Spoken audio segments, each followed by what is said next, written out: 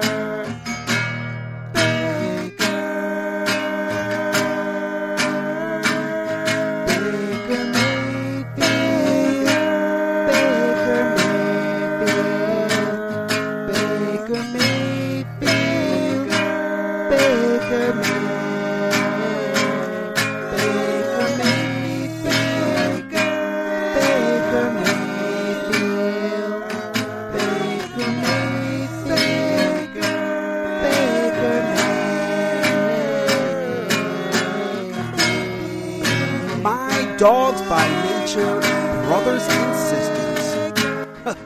What a crazy time it is to be a Cleveland Browns fan. For those of you who don't know, my name is Thelonious7, and you are listening to Straight No Chaser on Dogs by Nature. Ahead on Straight No Chaser, we're going to talk about the top 5 Browns players on their respective units and how this team is still forging an identity through the crisis and tumult of the last week's events. Hopefully we'll get to the Chiefs and Sunday's matchup with the guy that Easy Weave pounded the table for in Patrick Mahomes during last year's draft process. We're going to talk organizational structure, revisiting the issue that Forth and Easy brought up in terms of this organization's flowchart, power structure. And I also wanted to revisit a topic that I have before in thinking about the decision-making process that coaches go through as they make decisions on the field. Maybe we'll talk a bit about what analytics means with respect to that. And finally, we'll give some unsolicited advice for our new game managers, Coach Will and Freddie Kitchens, of course. But before we get to that, I wanted to start this discussion by pouring one out for Hue Jackson. You know, I take a more serious slant on this show, and I've had a ton of pointed opinions about Jackson as a coach. And even though I kicked off this show with a cover song mocking Hue's pride, I want to be very clear about something. I have a lot of respect for the man that Hue Jackson is, which is crazy, because perhaps he ended up being the worst coaching hire of all time. Not necessarily the worst coach of all time, but the hire, for sure. You know, there are so many examples of times where the Browns were not good. And even though I want to say that, you know, even though initially after hearing the news, you have this visceral, positive, happy response that you finally got this monkey off your back, this dude that you've seen bungling situation after situation over the past 2 years through a historically dry period of time for your team. This guy's finally gone. But the more I look at this situation, the more I take a step back, see it from the 10,000 foot vantage point, kind of look at this situation, and I kind of see he was a victim of circumstances that are beyond his control. And it's weird for me to sit here and say this right now because you're reading media, you're seeing accounts, you're seeing, you know, on national shows, these guys going out there, and when you look and you see what's being said and then how people are responding to it, you have a lot of negative opinion going around about the job that Hue Jackson has done over the past 2.5 seasons here in Cleveland.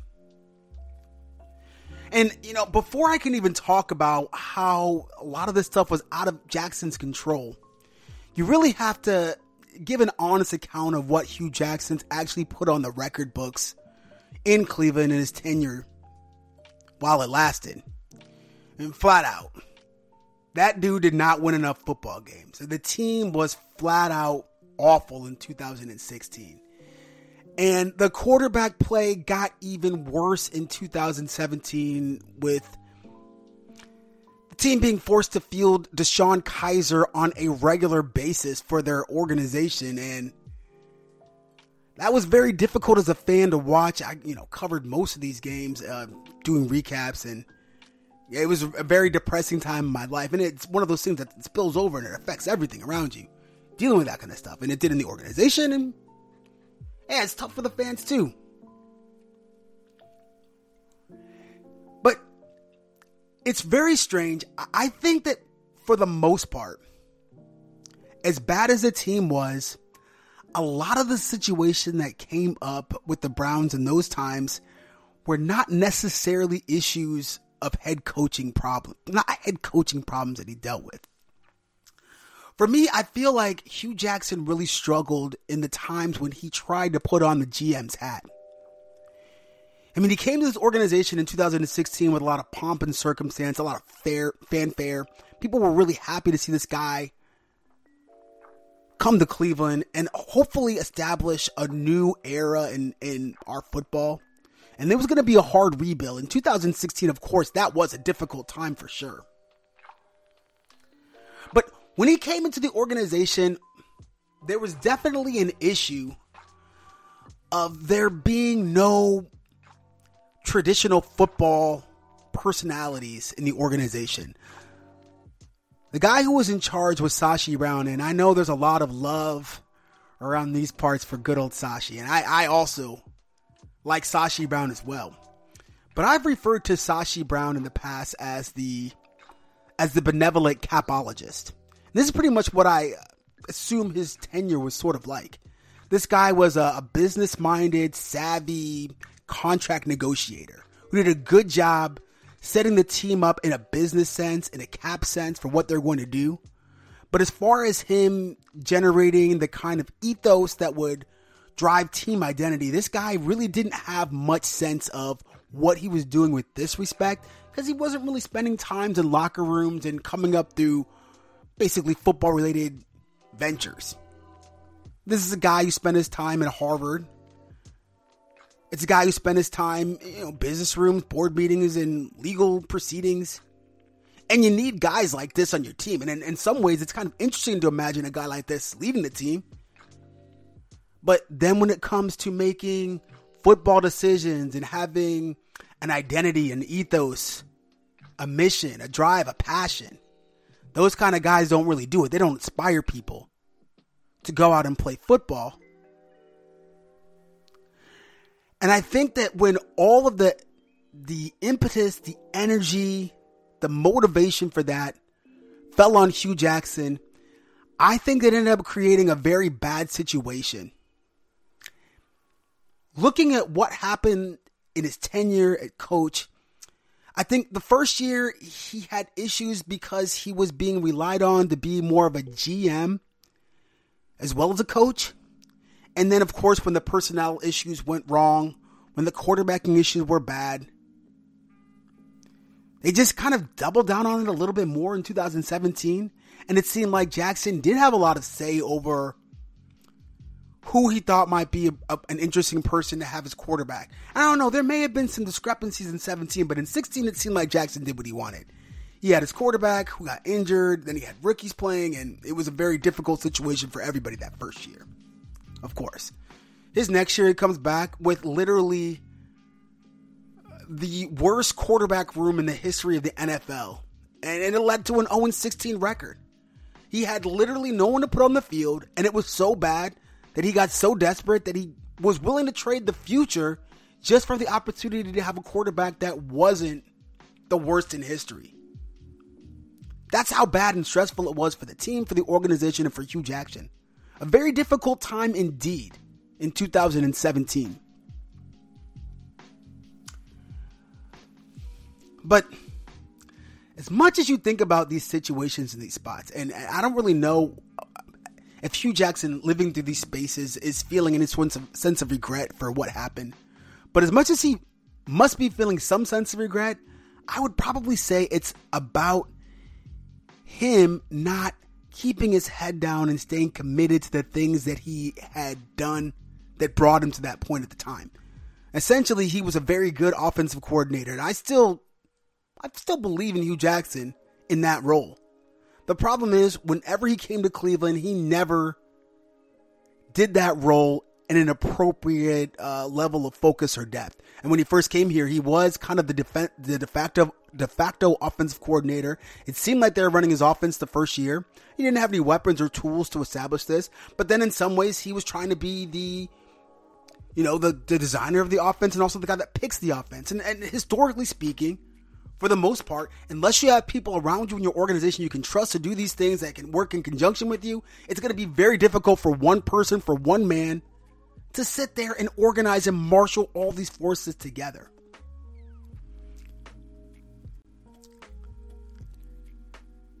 You know, an organization with some forethought, with some experience, would understand the type of problem this would create, because this is not a new problem.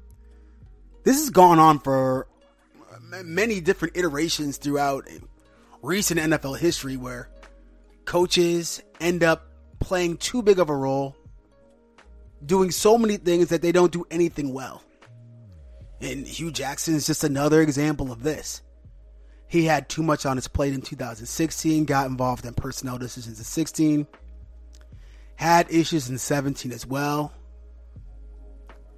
And by the time 2018 came on, there was such a level of baggage of losing throughout the fandom, throughout the organization, that a difficult start, it was just untenable for Hugh Jackson.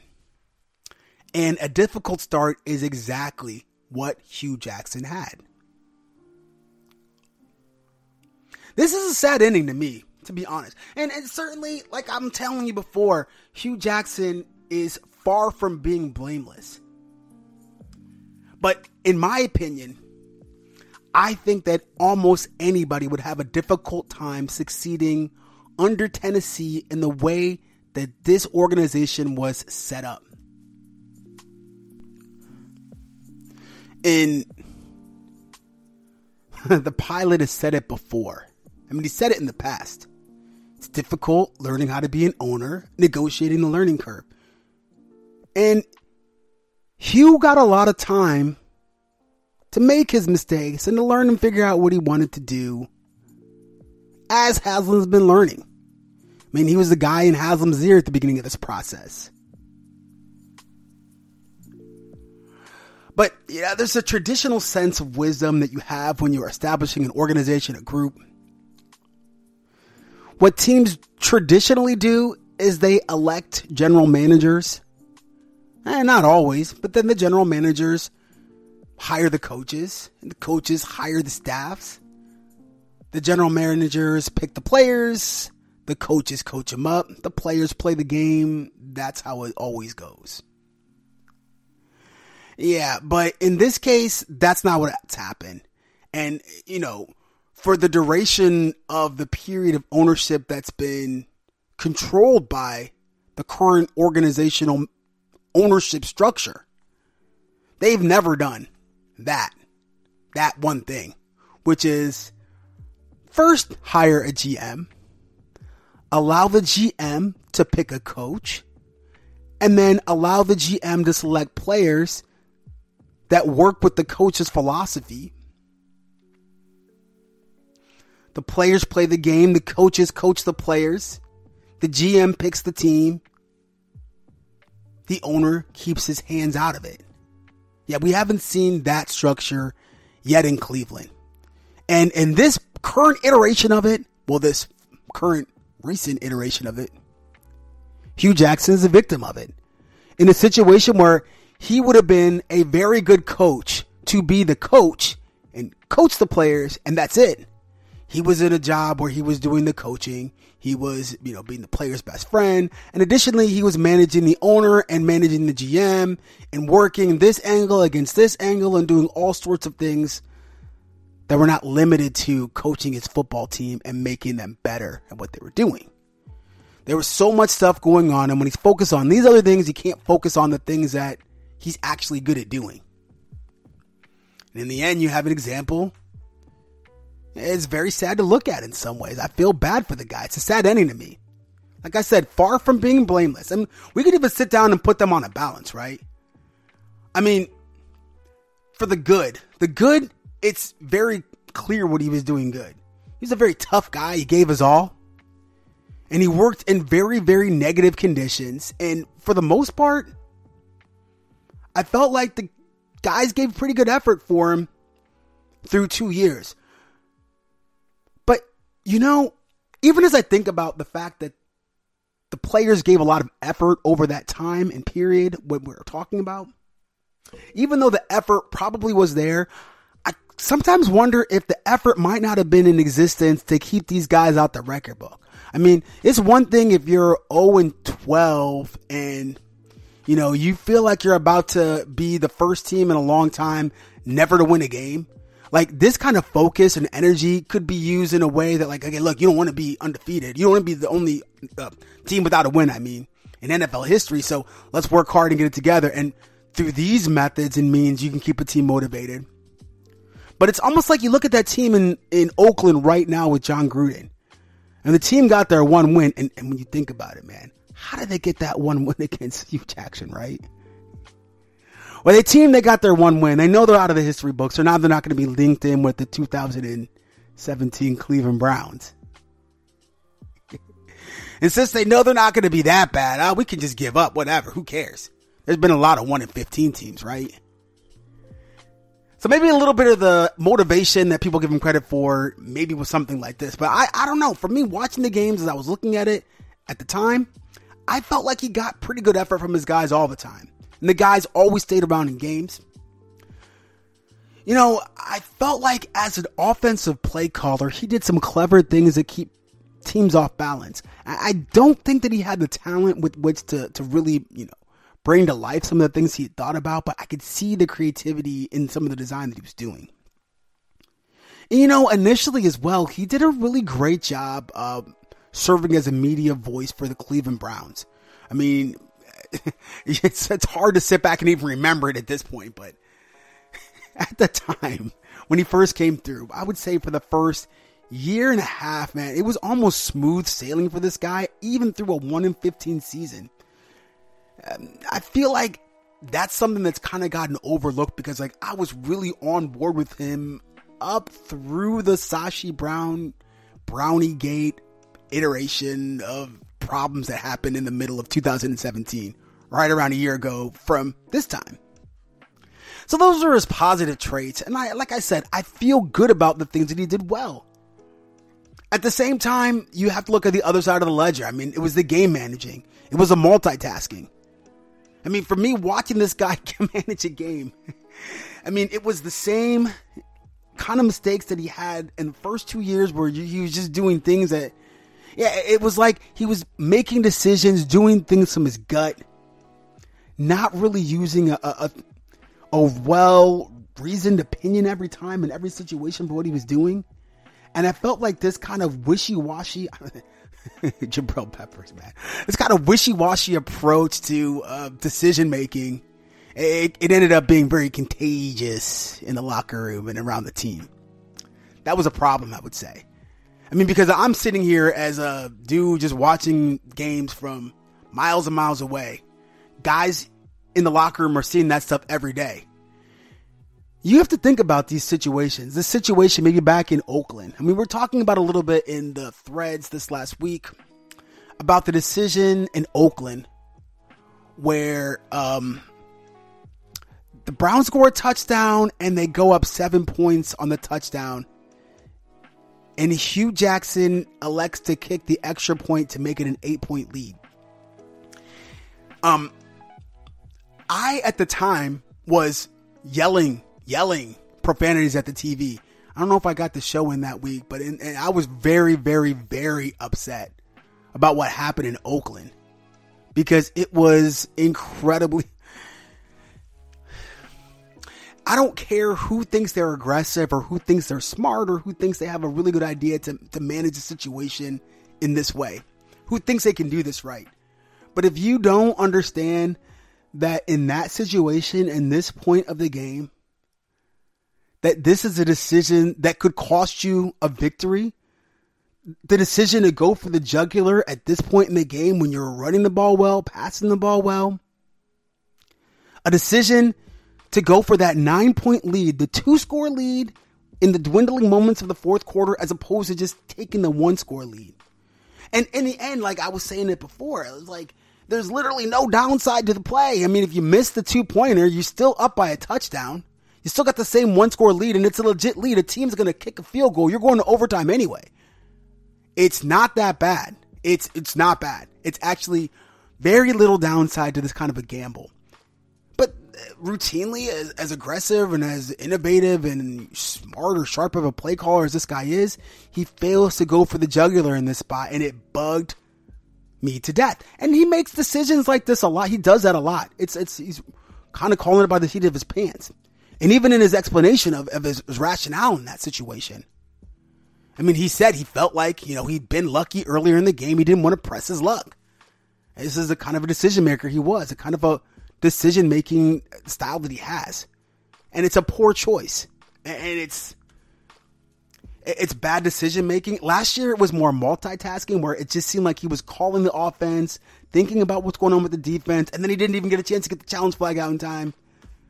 In this case, in this time, I think it's just him going by the seat of his pants, having been put in a position where he's focused more on managing the game and not doing the play calling, which he's better at doing, I guess. I don't know.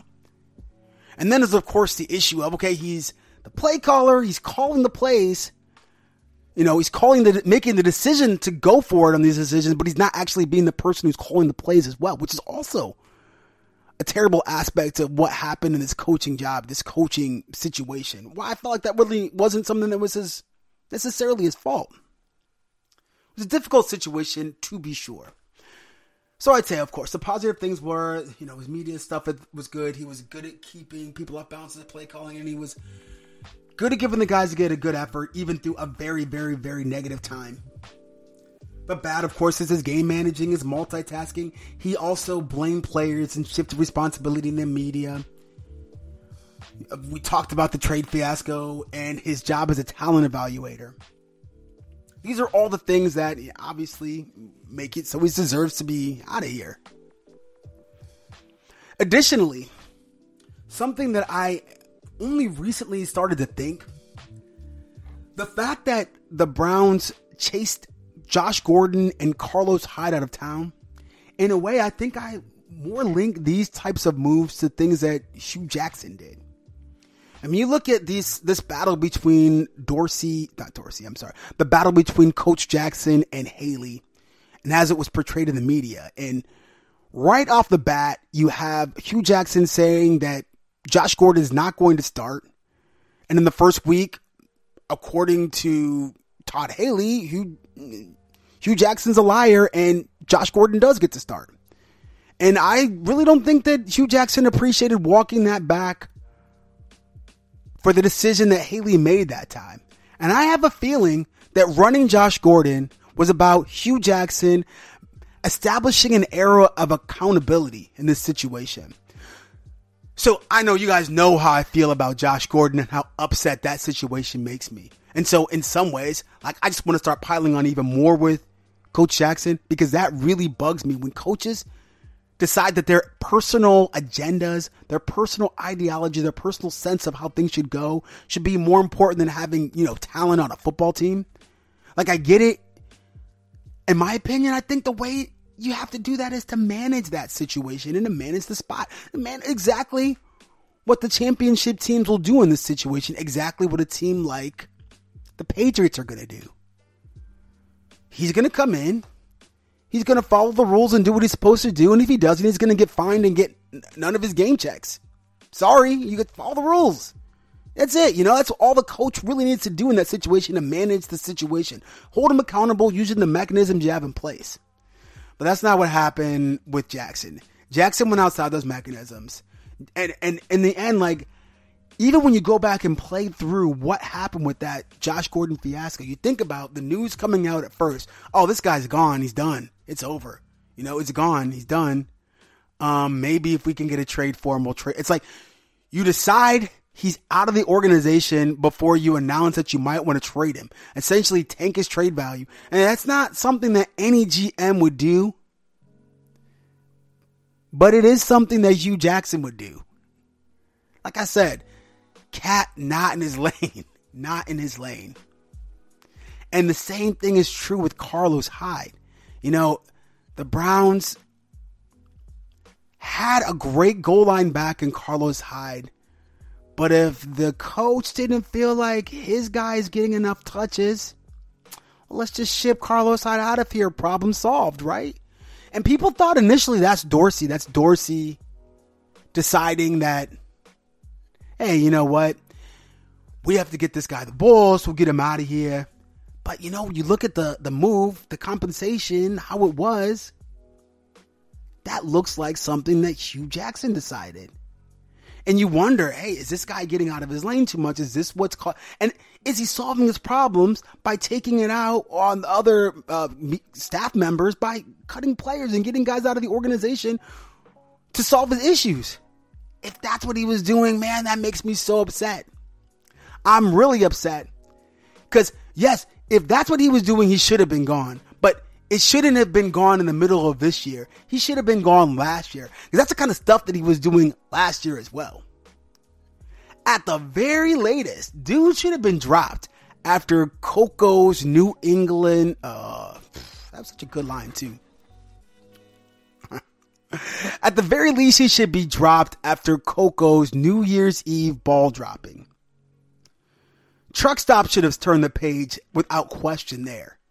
But you remember what happened after that. The city went crazy. Everybody got upset. If Truck Stop would have been like, you know what, we've seen enough of this show. We need to move on now. If Truck Stop would have done it then, I'm cool. But no, we had a protest. There was a protest on the streets in 6-degree weather. 2,000-3,000 people showed up for this protest.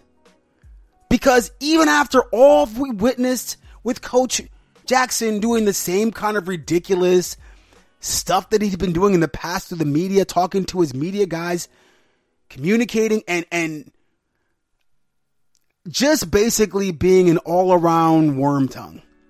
All that stuff he had done in the past. It's something that he's already done. And so the fact that he came in 2018 and did the same thing and got fired halfway through the year. I mean, come on, really? What does this really say about our ownership?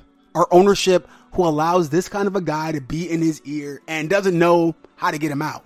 And what does it say about Dorsey? I mean, I think Dorsey has finally found his way into the proper place in the organization. And it seems as if they're going to hire the next guy through Dorsey. It seems like Dorsey and Haslam went together in that. And flat out, if you're going to pick one dude to marry yourself to in an organization, if the owner and you want like one dude, man, pick a GM. Don't pick a coach. Pick a GM. A guy who has some perspective and distance, like you should as the owner of an organization, right? Well, hopefully we made a big step today. I mean, it's very troubling. It's hard to win in the NFL. If anybody knows that, it's us. And I think the message today is we're not going to put up with internal discord. That was the part of the speech that stuck out to me the most. You're not going to put up with internal discord. You're not going to put up with internal discord. And that's why Banner's not here. And that's why Chud's not here. And that's why Ray Farmer's not here. Yeah, at some point you look around and you wonder, where's the problem? Because this should have happened a year ago. And no one really cared. I mean, people are happy the dude's gone by now, but this is actually a really big problem how it happens now. It's not just happening, in the end of a season where you have the off season to, deal with the media implications of what happened. This is going on in smack dab in the middle of the season, right in the middle of the season. They got a game to play against the best team in the league on Sunday. And this kind of stuff doesn't help. Ownership should understand firing coaches in the middle of the year is incredibly disruptive to everyone. Why are they doing this? Why do they think that's okay to do? And why is nobody freaking out about it? Everybody's like, ding dong, the witch is dead. But they don't realize they're trapped in Oz. It's a jacked up situation, no? I think I'm hopeful. Maybe Dorsey gets his proper voice. Maybe Dorsey starts to get in his ear and hopefully it turns around because at least Dorsey will have a 10,000 foot view as well and be able to see things from that perspective, not get caught up in the day-to-day issues that come up around a coach and the petty squabbles between coaches on this issue and that issue. Hopefully Dorsey can have that perspective and hopefully Haslam can go along with Dorsey in this upcoming time as we end this year. But for real, honestly speaking, this is a really bad problem. Having a coach being fired in the middle of a year. Because essentially you're having your rookie quarterback, young Baker Mayfield. You're guaranteeing that in his first 2 seasons, he will have 3 offensive coordinators. And that's just a recipe for disaster. I mean, looking back, historically speaking, John Dorsey should understand that you get a young, valuable asset like quarterback. You get the pieces in place to build around him and lock him in play, get him some experience. You don't fire your coach. You don't bring in coaches that you feel like you might want to fire. Man, I don't know, man. This is kind of a hard topic to digest. It's kind of one that a lot of Browns fans don't really want to spend a lot of time dealing with. There's really nothing fans can do with respect to these kind of ownership decisions. So instead, we just take time to revel in the fact that some coach has finally been held responsible. And Jackson clearly had his flaws, I just hope that going forward, the coaching decision goes through John Dorsey, as this is in fact the true path to eliminate all of the dysfunction that's been going on in this organization.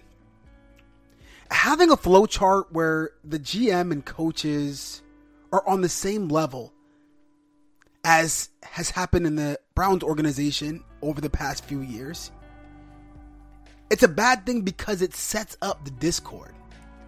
It places the ultimate power of a franchise in the hands of a relative hobbyist. Let's hope that it is Dorsey. For all that is good, for all that it's right, let's hope John Dorsey gets to make the decision regarding the coach coming up for the Browns' future.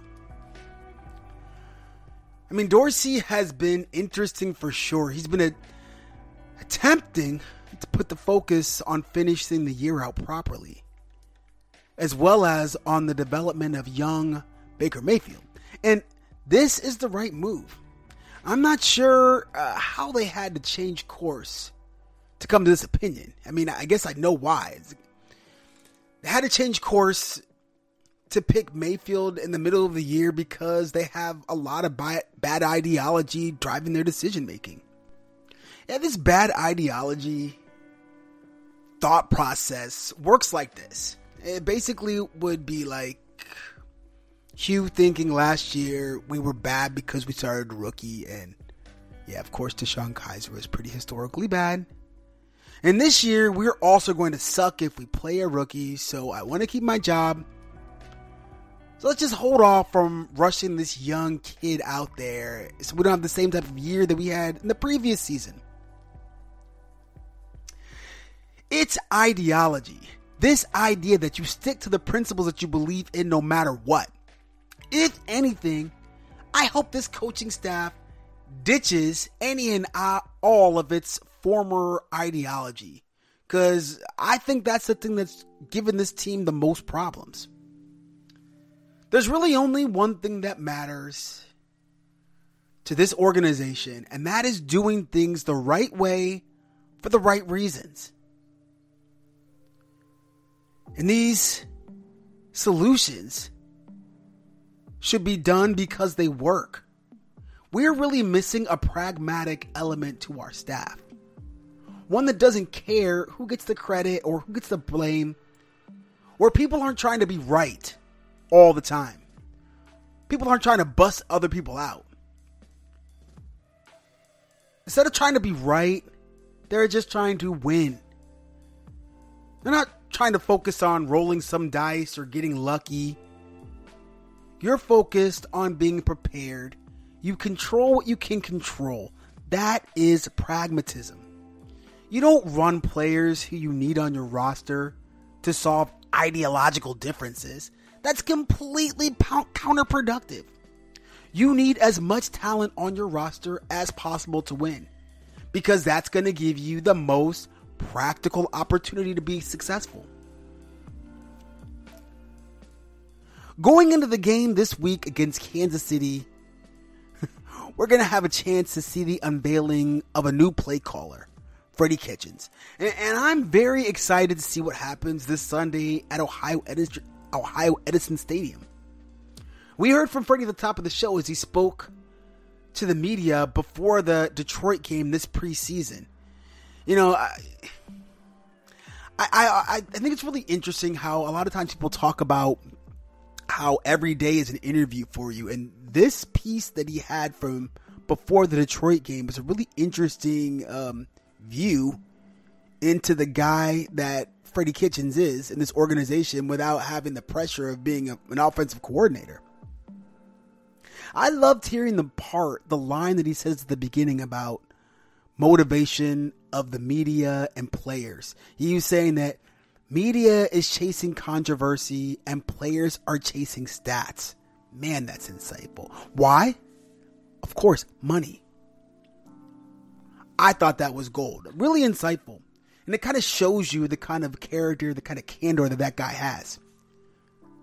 I think he's going to be a cut to the chase kind of a guy.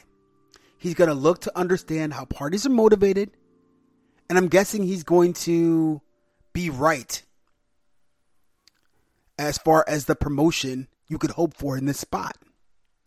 If you had a different quarterback, a more green quarterback, if it was DeShone Kizer, this would be the worst case scenario for that kind of a guy.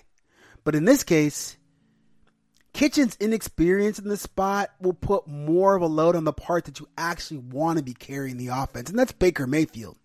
And that's why he was so successful in the Detroit game. Baker was able to be Baker, and the play callers and coaches were invested in just him. Baker was trying to play well, but I felt like even more than trying to play well and get kind of the last action he was expecting to get for quite some time, he was also trying to get some of those third and fourth string players paid. Remember the game that Kajus had? That was a lot because Baker Mayfield targeted that guy. He was trying to spread things out. He's trying to help everybody else get success. And ultimately, it wasn't Kajus that got it, but Willie's. His contribution actually got him onto the 53-man roster eventually. And, that's the trait that really makes Baker Mayfield stand out as a prospect. He's a kind of a leader who tries to get everyone paid. He has the ability. But it's that leadership that people rally around. It's so easy to cheer for a guy who notices that stuff and works his tail off to make everybody else around him better. We saw it at the Jets. We saw it in Oakland. And it was so easy to cheer for. But after the Oakland game, we saw the leash come out, and it was because of the turnovers. The cost of the turnovers in that game were pretty critical. And, basically Oakland should have never been in that game at all. But they won in that game in part because of critical DeShone Kizer-like turnovers, which kept Oakland in the game. I argue that they wanted to control these turnovers. And in their attempt to rein this stuff in, that control that the coaches exerted, this ended up working in the first game against Baltimore. There were no turnover situations there. But I think whatever happened ended up really stunting Baker Mayfield's growth, because I think he's going to have to make mistakes. I know Jackson was probably at a place where he couldn't tolerate those mistakes after going through what he did last year and losing every game because of them. But no matter what, you got to expect them. And you could never hope to completely mitigate them. And what you saw from Baker in Oakland is close to what I expect from him this Sunday. Because the coaches who are guided by rookie-averse ideology and were coaching from fear, these coaches who were calling them out as well are now gone. Remaining are G. Will and Kitchens. So, how do you feel about G. Will as a game manager? There was a discussion about what game, about this one game where some team was trailing by 14 points, scores a touchdown, and decides to go for two. This is a really interesting point because of some of the decisions we had with the Browns with Coach Jackson failing to make these decisions in the past. But there's a poster, probably the smartest poster on the entire site. JD, I think we call him Dreyfus, Joey Dreyfus. I don't know. Anyways, JD defended the point that almost every time in this spot, going for two is defensible, and it's great. And he gave us the numbers to show that it provided some positive value to attempt this at a 50% clip every time. And essentially, after the discussion was going on, people kind of were agreeing that you should go for two way more often. And if that's the whole point of what he was saying, I thought that was probably a decent point. But while I concede in some ways that if you're trailing by 14, going for 2, there's some expected value that you could have by always trying to get these points. What I want to do is make sure that if I'm the decision maker in this spot, not that I'm using some actuary chart to decide what to do, but that I'm actually getting the values that are supposed in the chart that make it successful for me. That like if I'm going for 2, that my play call's got 50% chance of actually succeeding. Like actually, if I'm going for 2, I want to feel like the chance of succeeding is something like 75, 80%. Like I'd want to feel really confident about this so I'm really getting my value for this kind of a play. But in any case, like I said, if you look at it just from an actuary point of view, just look at numbers, I don't think it really tells you much about any decision because you don't really have every aspect of what's involved in the decision in the actual situation. There's no situation where any specific play is actually 50% likely to succeed. I mean, maybe it's a little bit more or a little bit less given people's expectation of the play or given the situation or given how much you've done in the past. There's so much that goes into whether or not it's 50%. It's not as if like you're in a situation like at a card table where you have aces and that guy has, kings and you have whatever percentage value over it and whatever the cards come, whatever. It's not like that. Your choice and your play call actually is affecting this percentage. It's not like you have random cards that are fixed values. They're not. There are spots in games where you should never, I would say there's basically never a spot where you should always assume that the right action is one way every time. There are some times in the game where, for example, the game where Todd Gurley was playing where he broke free and could have scored a touchdown with a few minutes left.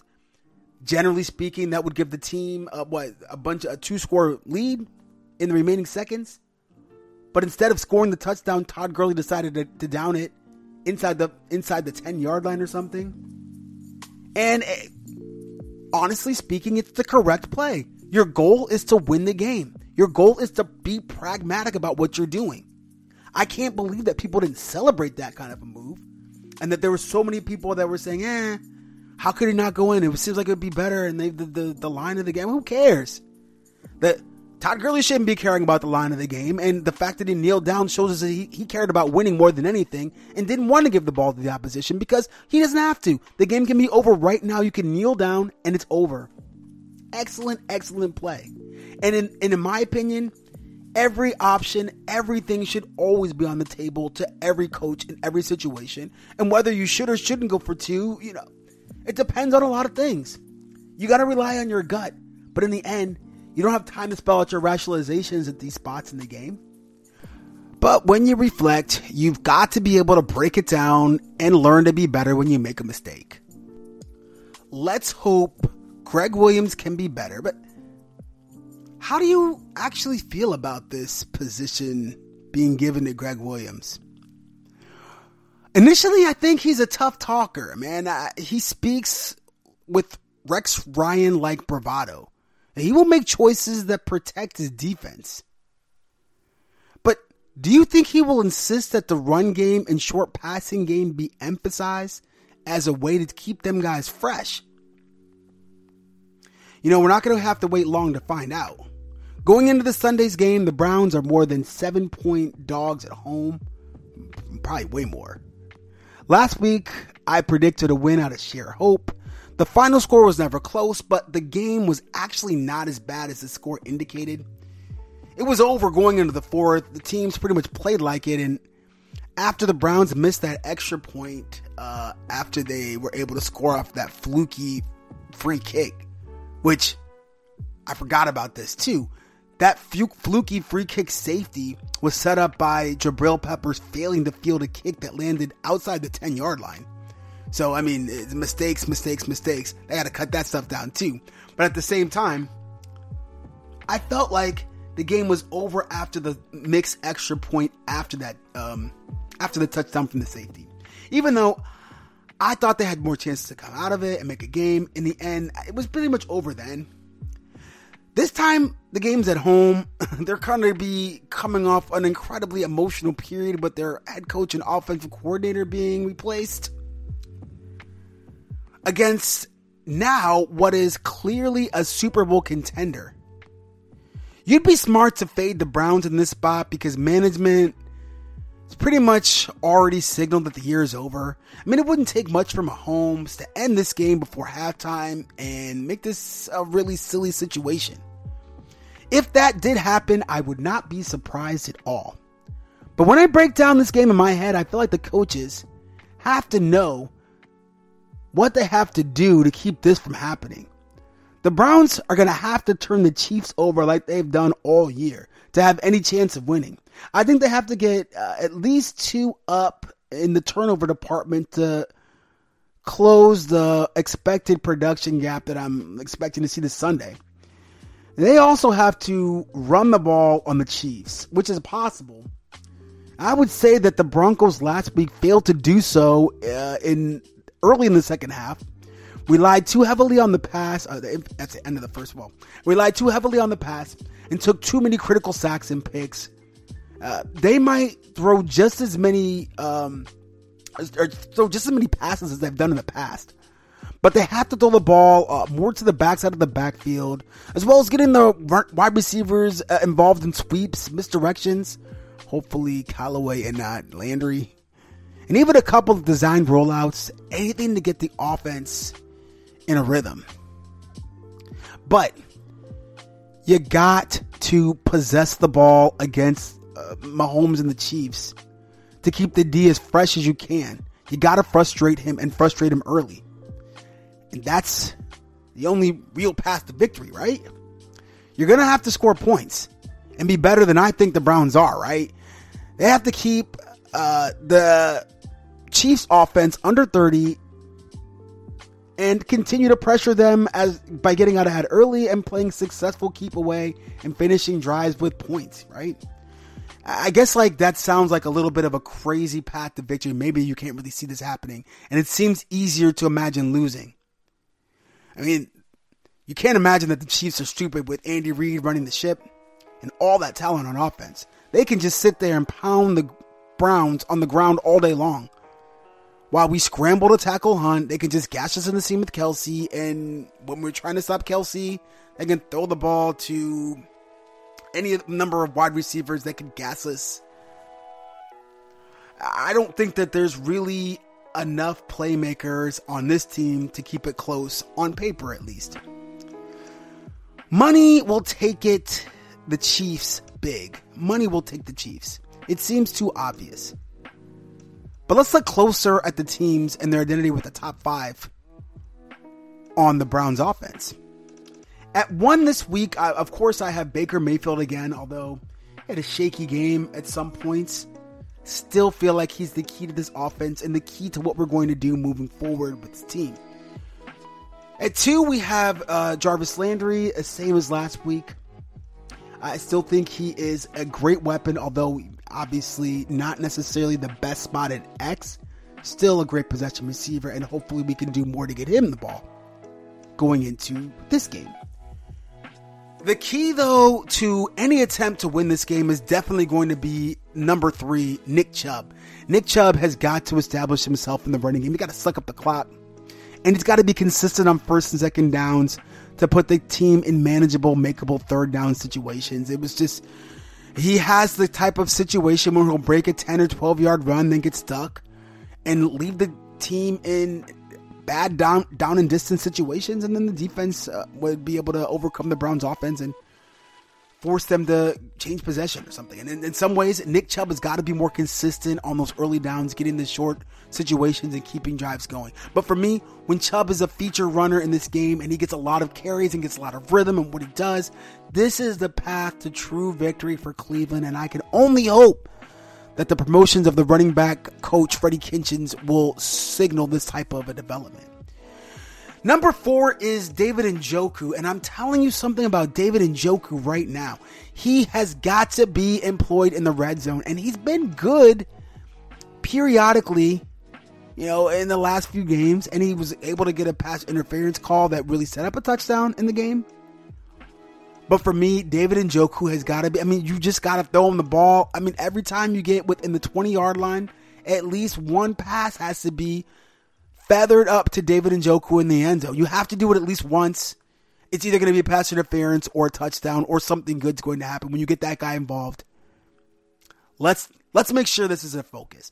In the end, player 5 was Zeitler, who played another good game on the offensive line, but on the whole, of course, against Pittsburgh, it was a pretty tough game for those guys. But we have to see if they can get themselves right, especially with the situation going on with Harrison. I really hated the situation with Harrison getting called for holding in the end zone because he was kind of in an island, and I feel like in some cases the play calling has to be a little more protective of some of those young offensive linemen, of our one young offensive lineman in that critical position at left tackle. So it's a little bit concerning about this. Hopefully we have a little more attack to what we're doing so that we can get those offensive linemen moving forward and get them a little more comfortable playing this way.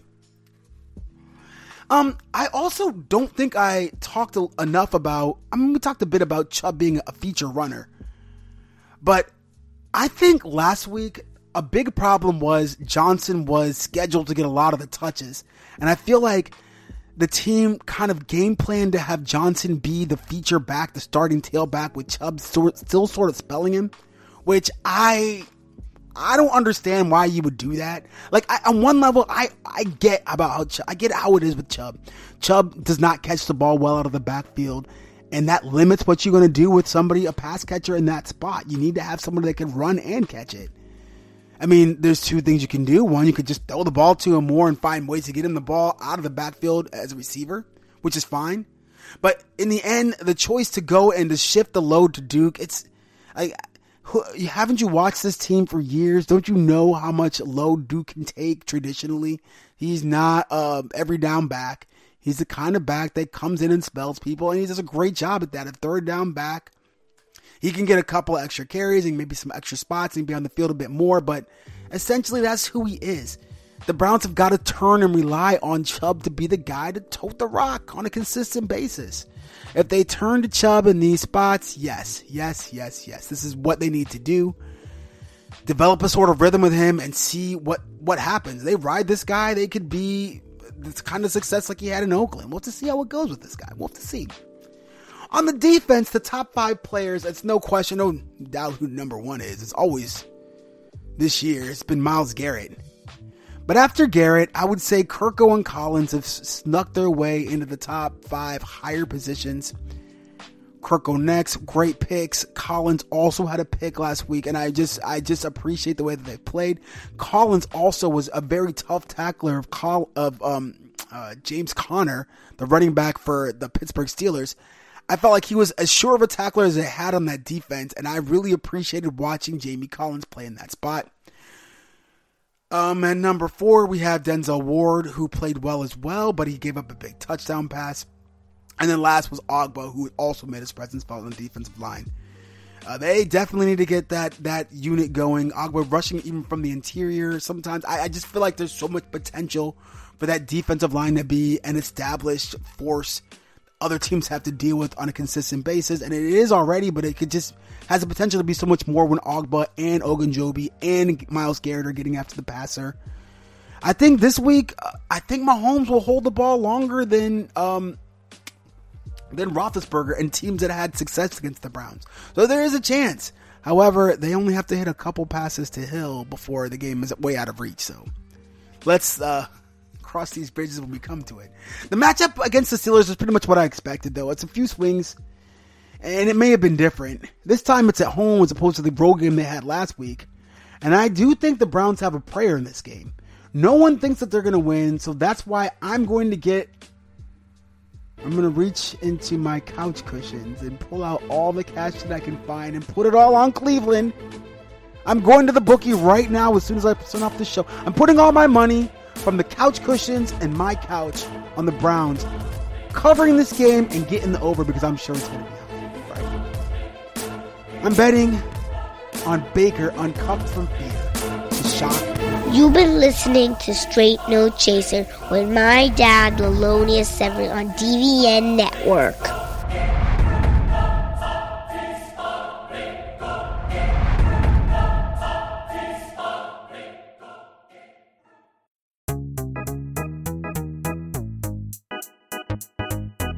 Hey, I'm Anil Dash, and I'm the host of a new show called Function from the Vox Media Podcast Network and Glitch. This season, we're talking with experts about why our voting machines are so bad and how that might hurt our elections. We'll also talk with an animator to find out how popular dances from the real world end up in video games. And we're going to tackle the biggest question in tech. Why do so many celebrities use screenshots from that Apple Notes app to make their public apologies when they screw up? You can find new episodes of Function every Monday on Apple Podcasts, Stitcher, or wherever you listen to podcasts. And thanks to Microsoft Azure for sponsoring Function.